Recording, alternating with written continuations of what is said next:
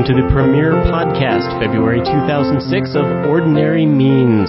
You can find us on the web at ordinarymeans.com. My name's Sean Nolan. I'm the pastor of Viewcrest Presbyterian Church in 84, Pennsylvania. That is the name of my city, not my route number or anything like that. Ordinary Means exists to call God's people to reformation, a return to God's ways, the ways God says that He works by faith through His Spirit in His Word. I want to start this morning by introducing those of us sitting around the table. R.C. Sproul is not sitting here at the table this morning, although Lord willing, we're going to work on it, and we'll get him on here for a future podcast. So stay tuned. This is a reason to come back and listen to future podcasts, because R.C. Sproul will be here someday. If we have to get him on his deathbed, we will get him on this podcast someday, because R.C. Sproul agrees with us, and that's all the reason you need to be listening to this podcast. Well, let me tell you who's sitting in this room. Sitting in this room are three pastors deeply concerned about the state of the church today, deeply desirous to see our church today strengthened. We believe that that strengthening begins with the churches. We want to see other pastors joining us in leading our congregations back to an appreciation for and a dependence upon the ways God has said in His Word that He works, His ordinary means, and that's where we get the title for our podcast. So I guess you could say we are ordinary men calling you back to the ordinary means. How's that for a tagline? Should we stick that on the website? I like that. Sounds good. Let's go for it. Ordinarymeans.com, if you didn't catch that earlier. Well, let's start with you, Matt. Matt Bowling is pastor of Laurel Highlands Presbyterian Church in Greensburg, PA. He's on the board of a ministry called QUIP, and that's not a reference to a joke. That is QUIP, Christian Witness to a Pagan Planet. It's the ministry of Peter Jones. Some of you may be familiar with his ministry, a former seminary professor, both Matt and myself. Matt's also a New Yorker and a fellow graduate of Westminster Theological Seminary in California with myself. Matt, tell us a little bit why you think this podcast is necessary. Why is this close to your heart? Well, I think that one of the reasons that I think the podcast is necessary is that there's a real lack of confidence in church leaders today, especially elders, that God's means can get it done, that we can have thriving, healthy, growing, reproducing churches if all we do is just what God says to do. Amen. Amen. I think that a reason for the podcast is that I think that we've got to, if you will, sort of recast the biblical vision for ministry. If ministry flows from an application of the biblical mission, we're going to think about the Great Commission a little bit later, but if it's the biblical mission to a particular situation, if that's our concept of vision, that's what Harry Reeder teaches, and I think that's good. We need sort of, if you will, not just a vision for individual churches of how they take the Great Commission to their community, but we need sort of a meta-vision, if you will. Something that is true of all churches in the way that they go forth in their communities and minister. And that doesn't exist.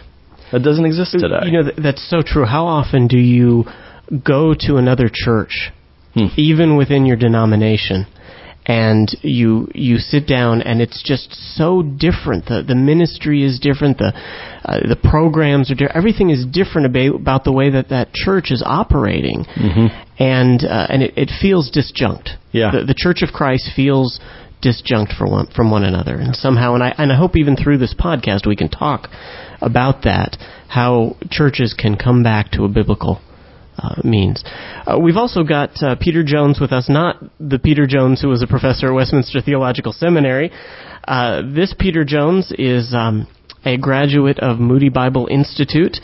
He formerly pastored First Baptist Church in Canonsburg, PA, and he is now serving here at Viewcrest with us as a fellow shepherd, a ruling elder, and he's studying at Reformed Presbyterian Theological Seminary. We're hoping to bring Peter on staff here, and Lord willing, send him out to do some church planting in the future.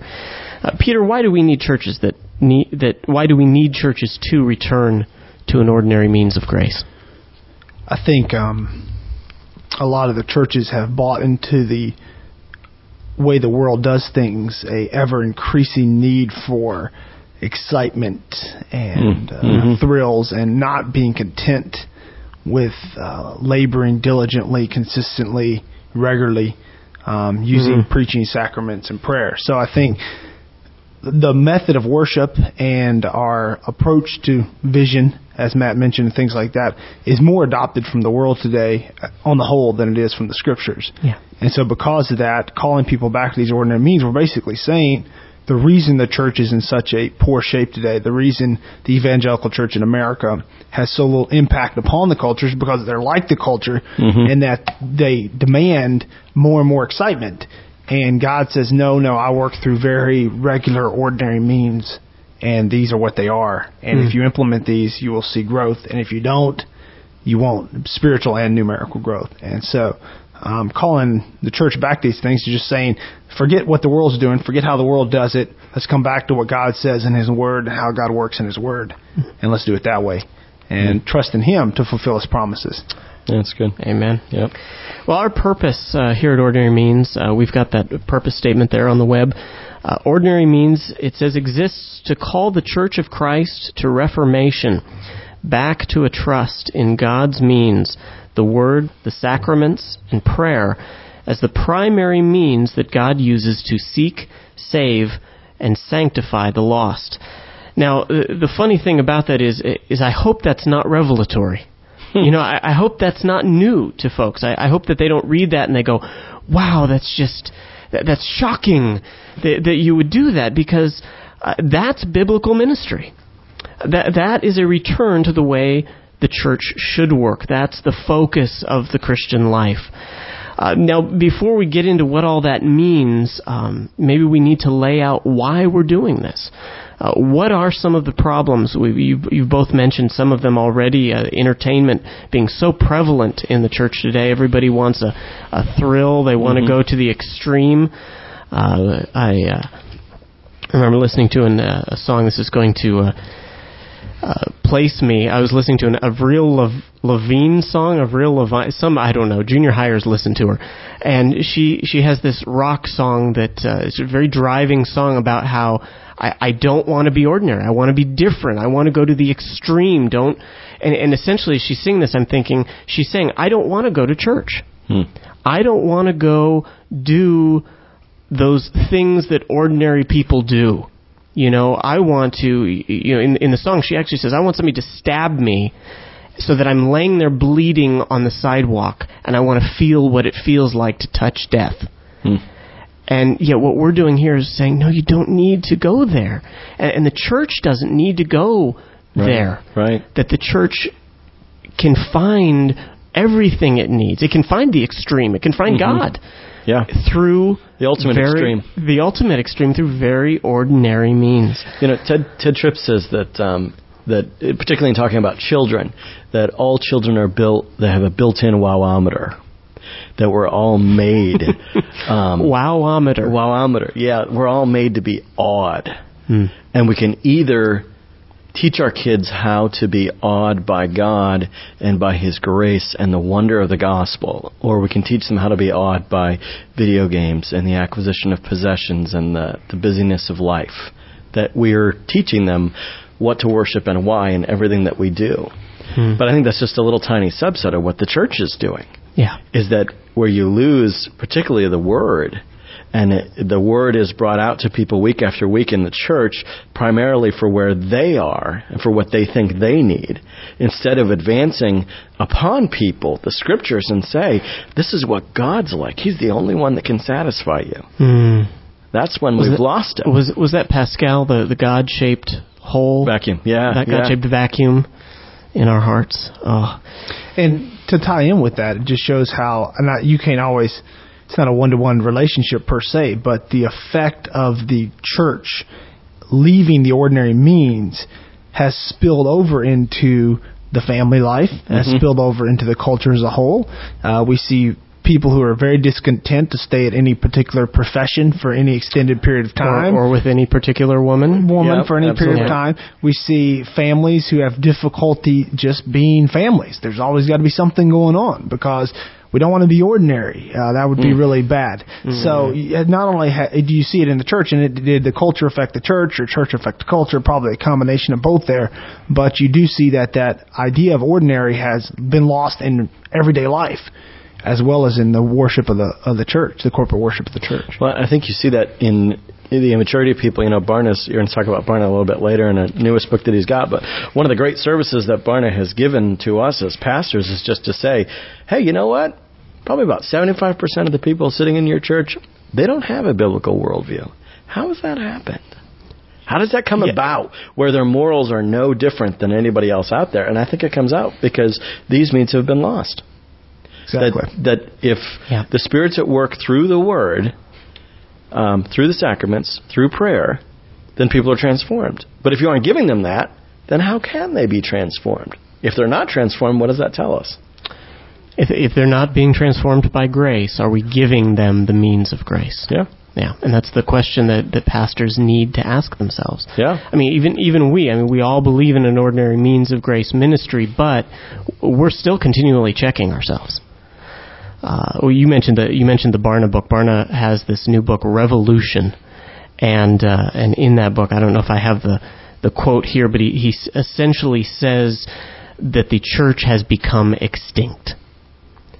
And Albert Mohler, in reviewing Barna's book, he says that this book is essentially a death pill for the church.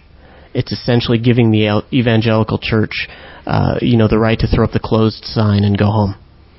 And it's fatal. It's very, very dangerous. Well, and it only reflects half the truth. Certainly, these means of grace are not just within the church. Certainly, we believe, certainly not the sacraments, but the Word and prayer certainly are also private and family. That we expect that those things happen privately in somebody's life, but also in family worship. Now, that's something we're going to give a lot of time to family worship in a future podcast. So we only see half of it. Yeah, Christians can grow through the Word and prayer in groups and outside of a church, but does God do something unique in preaching? Or doesn't He? That book says that He doesn't. Yeah. Where the Scriptures say that He does. Absolutely. And it comes back to trusting God and faith in God and faith in what God gives, not in faith in our actions per se. And I think that's kind of the twist there. A lot of times we are so zeroed in on what's going on and how can we fix this situation, how can we change it, or is it beyond change, is it beyond fixing? And the answer is no, it's never beyond fixing, but it's never in your hands per se to fix it either. We obey and we trust that God's going to do what He's promised to do in His Word, and those are the things that's where we hang our hat, so to speak, and sometimes we get lost. Faith-based model. It is, and not a lazy faith-based model, but a faith-based model. I have a quote here, a little piece by Scott Clark. He's got a piece that's available on the web called "The Evangelical Fall from the Means of Grace." It's on the Lord's Supper. But he writes this as a lengthy quote. I want to read it to you, though, because I think it's important here. He says, "The prayers had been offered, the promises read, the psalms sung, and two princes stepped forward to receive communion. But the deacon refused to give them the cup. The superintendent of the city had a pastor, a second minister, present to take the cup from the deacon and to give it to the nobles, and a struggle for the cup then ensued. Outraged by the deacon's insubordination, the superintendent excommunicated him on the spot. This nasty business occurred in 1559 in Heidelberg, Germany. The minister was the Lutheran theologian Tillemann Jesus, and the deacon was a Zwinglian named Klebitz. And he says, as ugly and sub-Christian as it was, the story of the communion combatants of 1559 reminds us of a time when men took seriously the means of grace. And it presents us with a sharp contrast to our own times. Few evangelical Christians or churches in our time are so devoted to the supper as to be willing to argue about its proper use, let alone physically struggle for the cup. Why? He says it's because we've become practically anti-supernatural and simultaneously super-spiritual in our theology. Now, he breaks that down for us.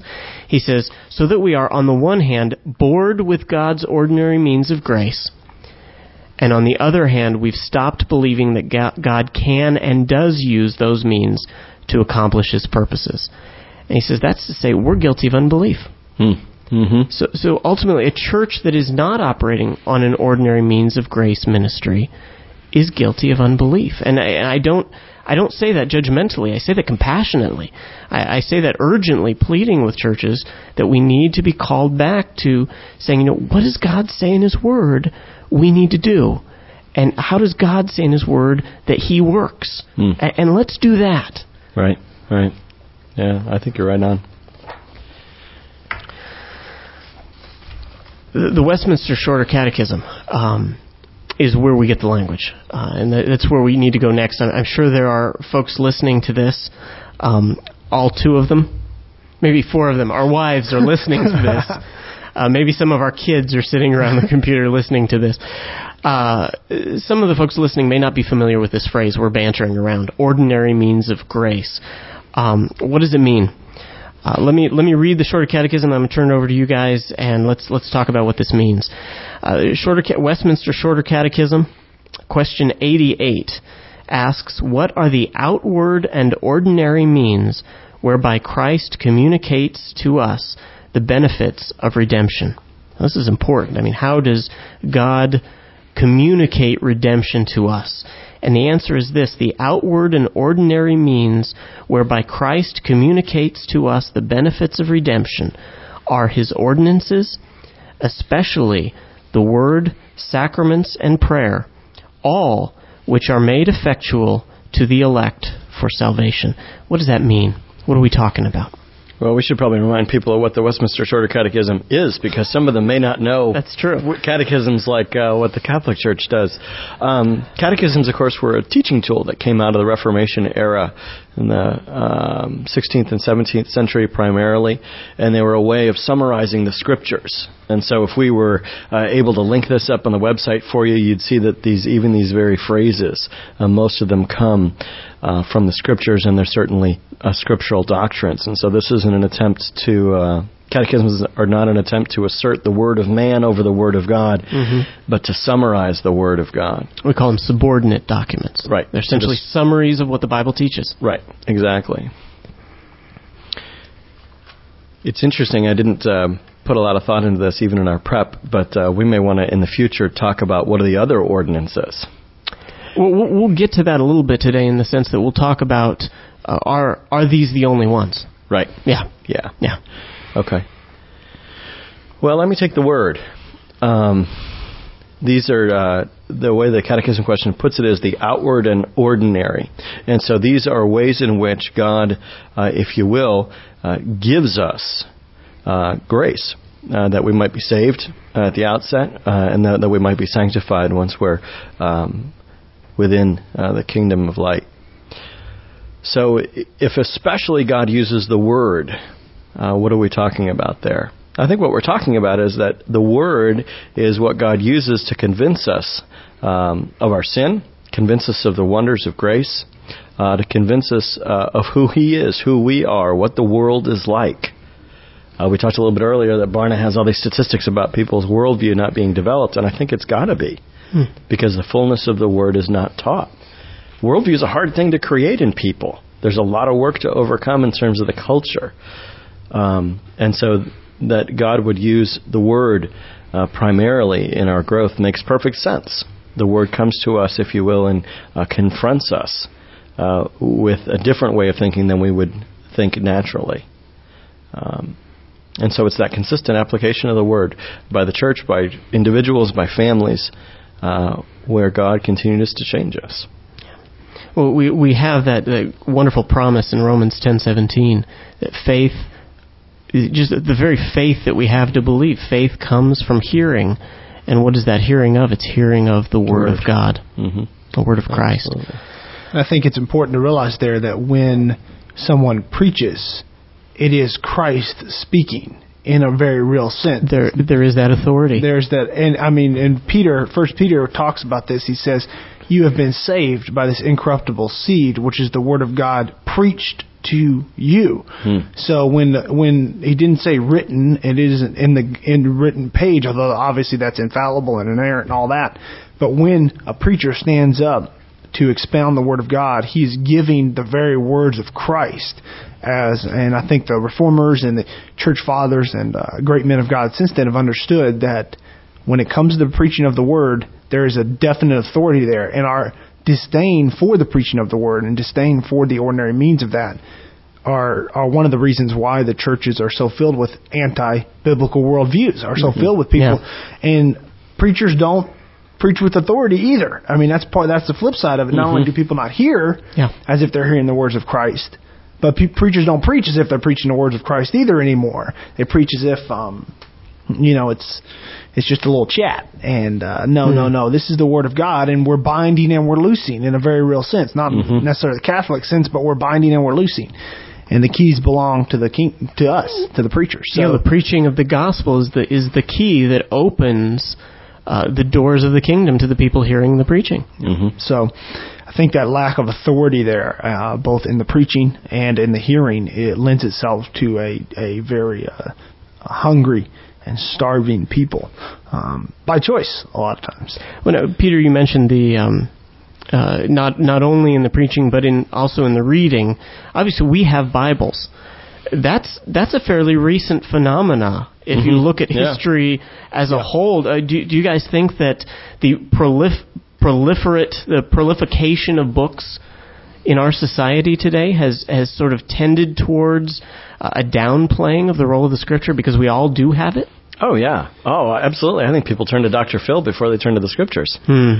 And as they try and understand things, they're turning first to human authors. No, that's not that human authors can't be real helpful. I've already mentioned one Ted Tripp, who I've gained a lot from. Certainly. But I think that the most useful human authors are the ones who talk in particular about the Scriptures, and how the Scriptures apply to us. And this comes back again to the lack of authority from the pulpit. I mean, when you stand up, you're not Dr. Phil. You're Christ, in a sense. In a very real sense, you are preaching the words of Christ.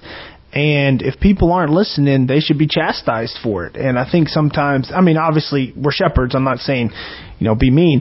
I am saying, though, not usually be mean. Sometimes you can, if it's necessary. The text. Yeah. But what I'm saying there is that the authority is lost because we have let it been taken from us as pastors. And the church, Big C, has allowed the Bible to become a sidelight, and both in their thought but especially since we're talking about the preaching of the Word. It's that place we get nice little principles for how to do the things that we're really about. Yeah, which is no different than Phil or Oprah. That's the whole point. Just the source is different. Yeah, the source. Well, you got Jesus here and Phil here and Oprah here, and you just kind of lump them all together. Well, I'll listen to Dr. Phil Monday through Friday, and I'll listen to Jesus on Sunday, and we're not standing up there giving you good principles to live by. It's life and death that we're setting before them. And you choose life or you choose death. And they have to understand that. Dr. Phil, he doesn't have life or death in his hands.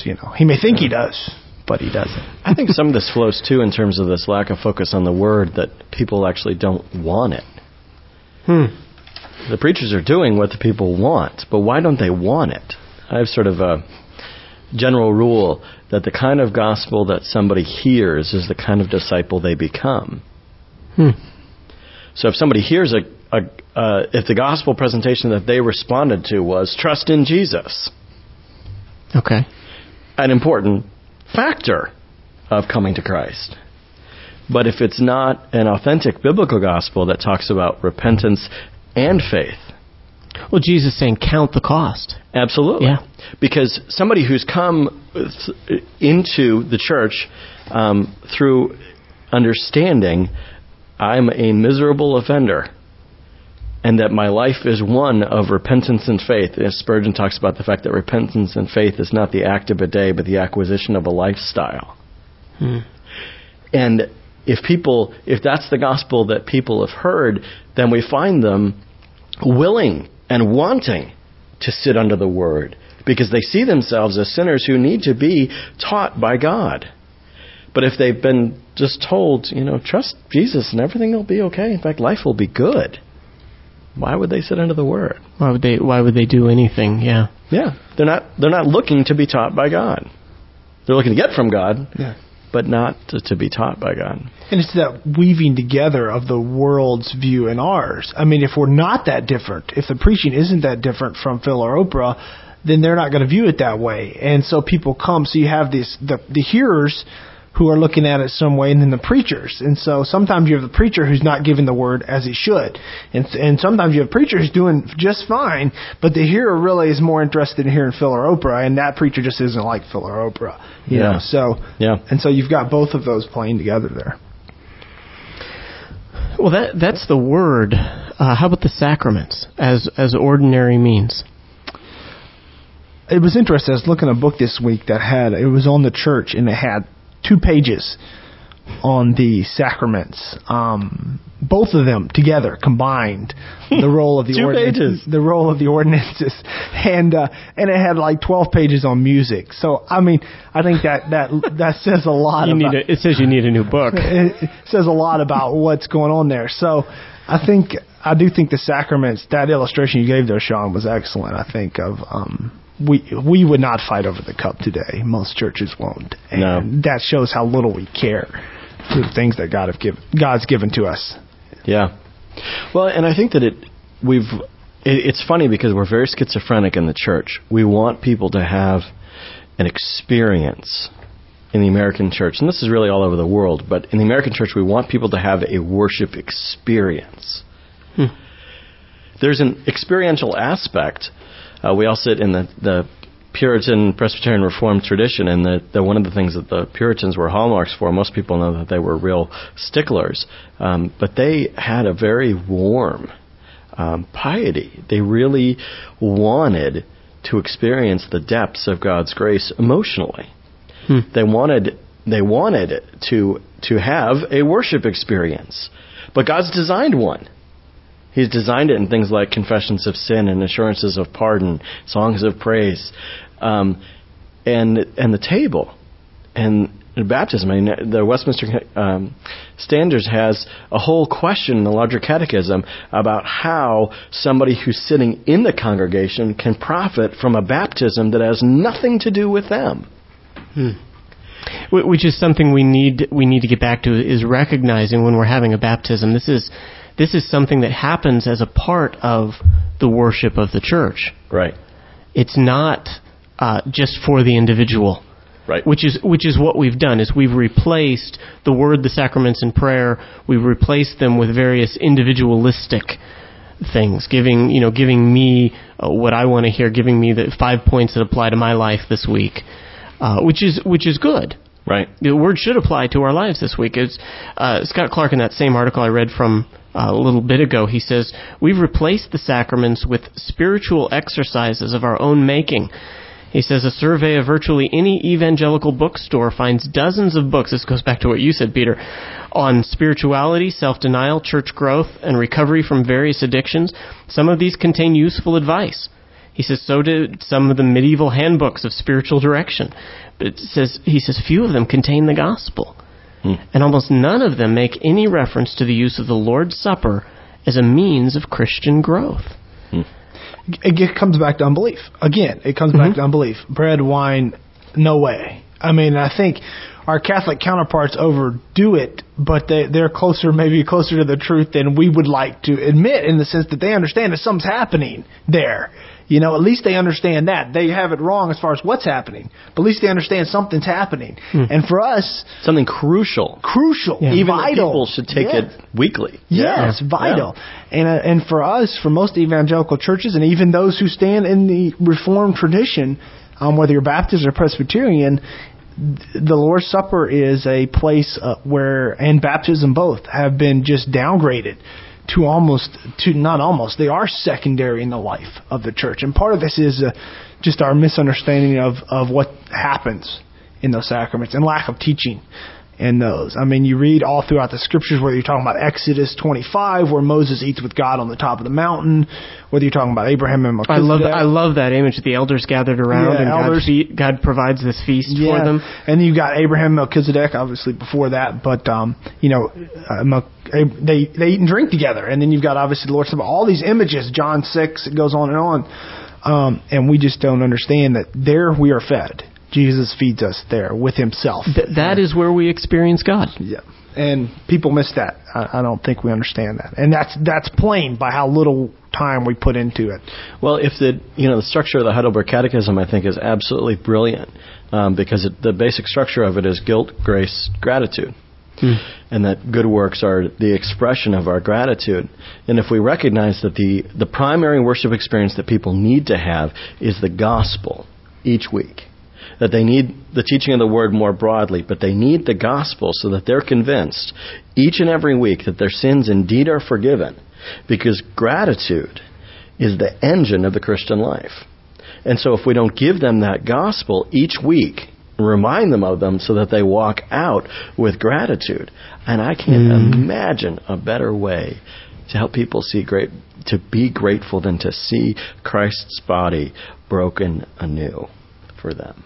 Oh, yeah, in that we are identifying ourselves with Christ. That I talk to my kids about this, is that there's that loaf of bread, and I ask them, what does this represent? And they said, the body of Christ. And I say, who is the body of Christ in the Bible? And they think, my oldest thinks about it for a second. The youngest one's going, I don't understand what you're talking about. but my oldest is looking at this, and she says, the church? Yeah. And that's true, is that the body of Christ in Scripture is the church. Mm-hmm. And so as we are effectively taking those pieces off the loaf, we are identifying with Christ, who has formed the church, and with each other, and who has formed the church as his body. I mean, that is a powerful... heaven forbid this is inappropriate language. It's not. That's a powerful experience of God.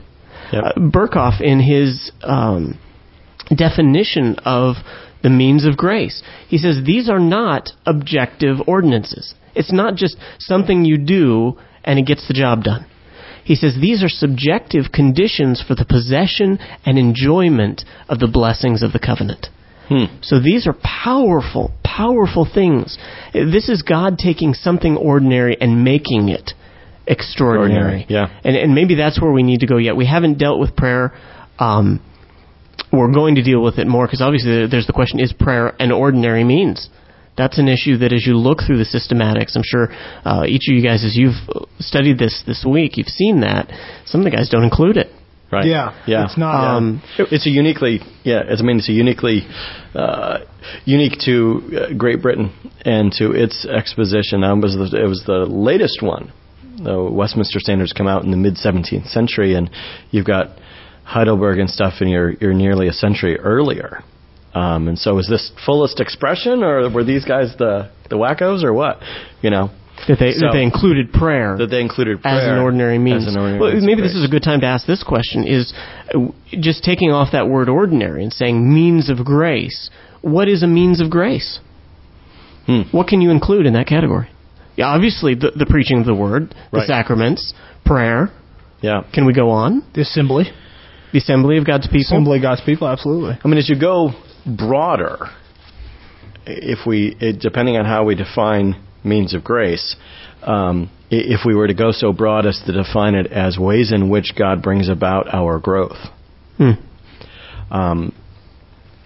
Certainly you could go as broad as saying trials, afflictions. Trials are a means of grace. Persecution.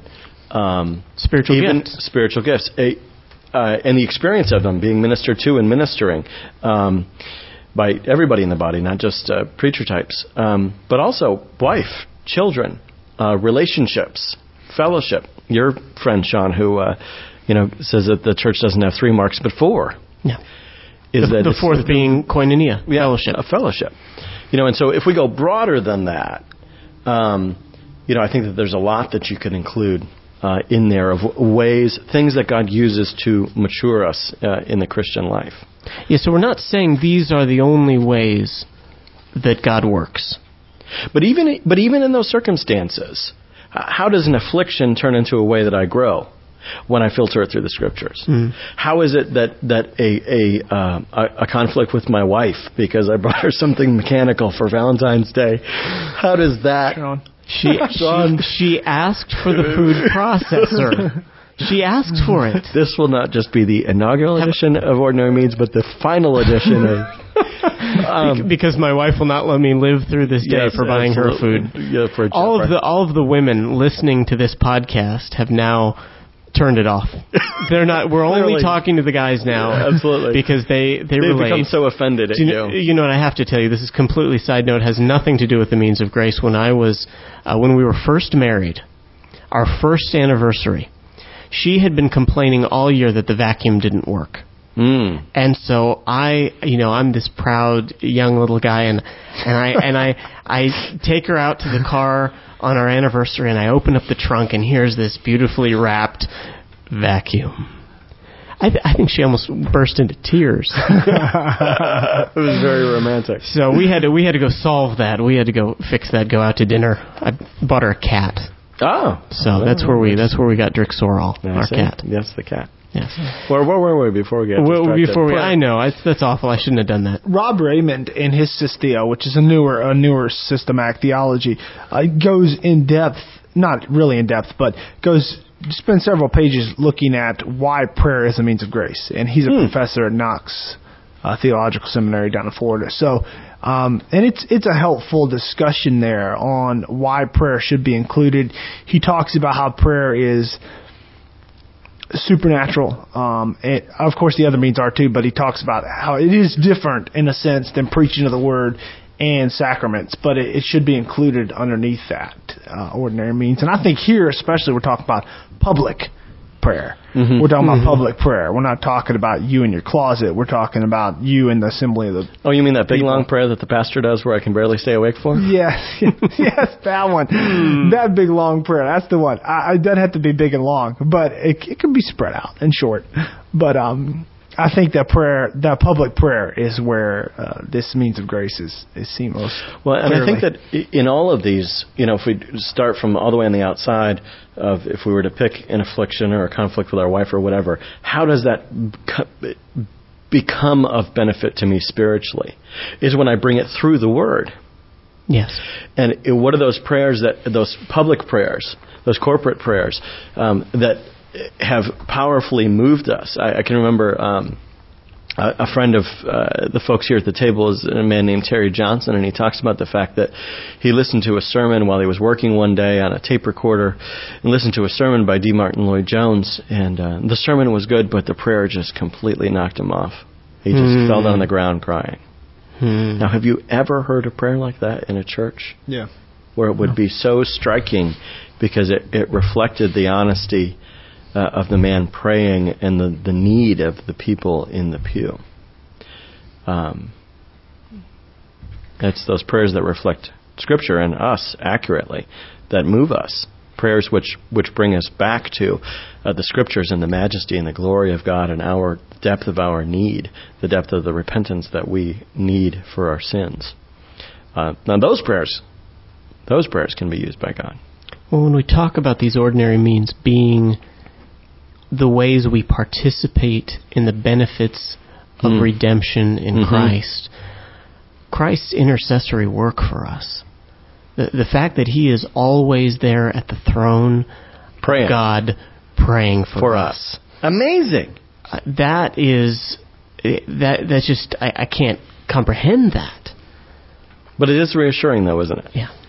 But would 1 in 100 people in our churches even know that? That Christ is there? That. Because I don't know about you. I mean, I always go and ask people to pray for us, and it's wonderful comfort for somebody to come up and to say, "Hey, we've been praying for you." It's wonderful. But to think that the second person of the Trinity incarnate for us, having lived perfectly, died, resurrected, ascended, is not yet done with His work, but continues it for us. Now, that's mind-blowing. Plus, you've got the Holy Spirit interceding for us and translating our prayers. Yeah. So the Godhead is all involved in our prayer life. Which is why I think it can be rightly called a means of grace. Exactly. Yeah. Is that although it's not essentially wordly in the way that the sacraments and the Word obviously it ties us to the Word of God. It does, absolutely, because that same Spirit which inspired the Word is the one who is at work in us. You mentioned we need to, and Peter mentioned this earlier as well, is that we just need to teach these things more. We need to lay these things before the people more. And that's why you get this argument so often, if we have communion weekly, it's just going to become old. It's going to become old hat to them. What do you say to people when they say that to you? You have 5 minutes left. I think that it can. It absolutely can. Anything repetitive, a confession of sin every week, even if it's a different confession of sin, that worship is similar week to week, anything that people participate in without warm hearts can become stale. But for the warm-hearted, every time you do it, it's a means of grace. Every time, it's God giving you Himself in a sense. And so, for the warm-hearted, the man who loves his wife, the man who cares for her and finds her a delight, to be in her presence often is not a chore. Right. To be there. I mean, you sleep with her every night. It's not a chore to do such, It's a joy. It's a joy, exactly. So I think for the same thing for the sacraments, to the cold-hearted, to the ones who do not see the joy of coming to Christ in this way and do not see the joy of these means. Sure. I mean, the same thing preaching the Word, though. I mean, you can say the same thing. Well, the Word preached every week can be a chore. Well, yeah, to the hard-hearted, it is. And it becomes just heaps of condemnation to the hard-hearted. But to those who believe, it becomes growth and growth and grace and grace and faith over and over and over again every week. One of the things that I thought about as we were pondering these questions that we're trying to answer today is that both the sacraments and prayer make us slow down. And that we're such a rapid society that we almost don't have time for anything that would remotely come close to meditation. Oh, we could do a whole podcast on simplicity. Oh, yeah. Oh, absolutely. And solitude. Yeah, I mean, just because I think that the reason that we, for example, might not enjoy having the Lord's Supper every week would be that we don't really want in that 10 minutes to ponder that Christ's body was broken because of my sins. And the wonder that His body was broken because I'm a sinner, but this is how grace comes to me. But if people aren't used to that dynamic of the guilt, grace, gratitude, if that's not the way that they're trying to live, if they're not seeking to see anew how much of a sinner they are and anew how wonderful the grace of God is and that this is the engine of my gratitude of my Christian life, then why would they have any desire to have the sacrament each week? They wouldn't. Well, I think as a teaching tool, that God has given these things to us as a teaching tool. God inherently, He knows our weaknesses, and He knows that we need that visual, sensual, Absolutely. if you will, presentation of the gospel. I think every parent knows. I mean, if you were a parent involved in parenting at all, whether it's you've got grandkids or you've got your own kids or you're helping somebody else with their kids, you know that you don't just tell a child once to do something and evermore they do it. Right. You know that you are continually laying before that child the truth. You're continually pleading with that child and saying to their will, no, walk in this way. And that's what we're doing with the ordinary means of grace, is we're laying continually before God's people His Word, His sacraments, baptism and the Lord's Supper, prayer, communication with Him, and saying, don't you see this? This embodies the Christian life. This embodies redemption. This is what it's about. Yeah. Yeah. Yeah, absolutely. Well, I think that's a good place to end. We've come to the close of our time for this first February 2006 podcast. We look forward, if our wives don't kill us when we get home, for our various Valentine's presents, then we'll be back, Lord willing, in March. So thank you for joining us today. In the meantime, join in the discussion over at ordinarymeans.com. From there, you can link over to our blog, where we'll have comments open to discuss. Feel free, please, to discuss and join in the conversation about some of the things that we have talked about today here on Ordinary Means, and some of your questions. As you post your questions there in the comments, I'm sure will likely be included in future podcasts. Well, as we leave you today, may the Lord richly bless you as you pursue His ordinary means.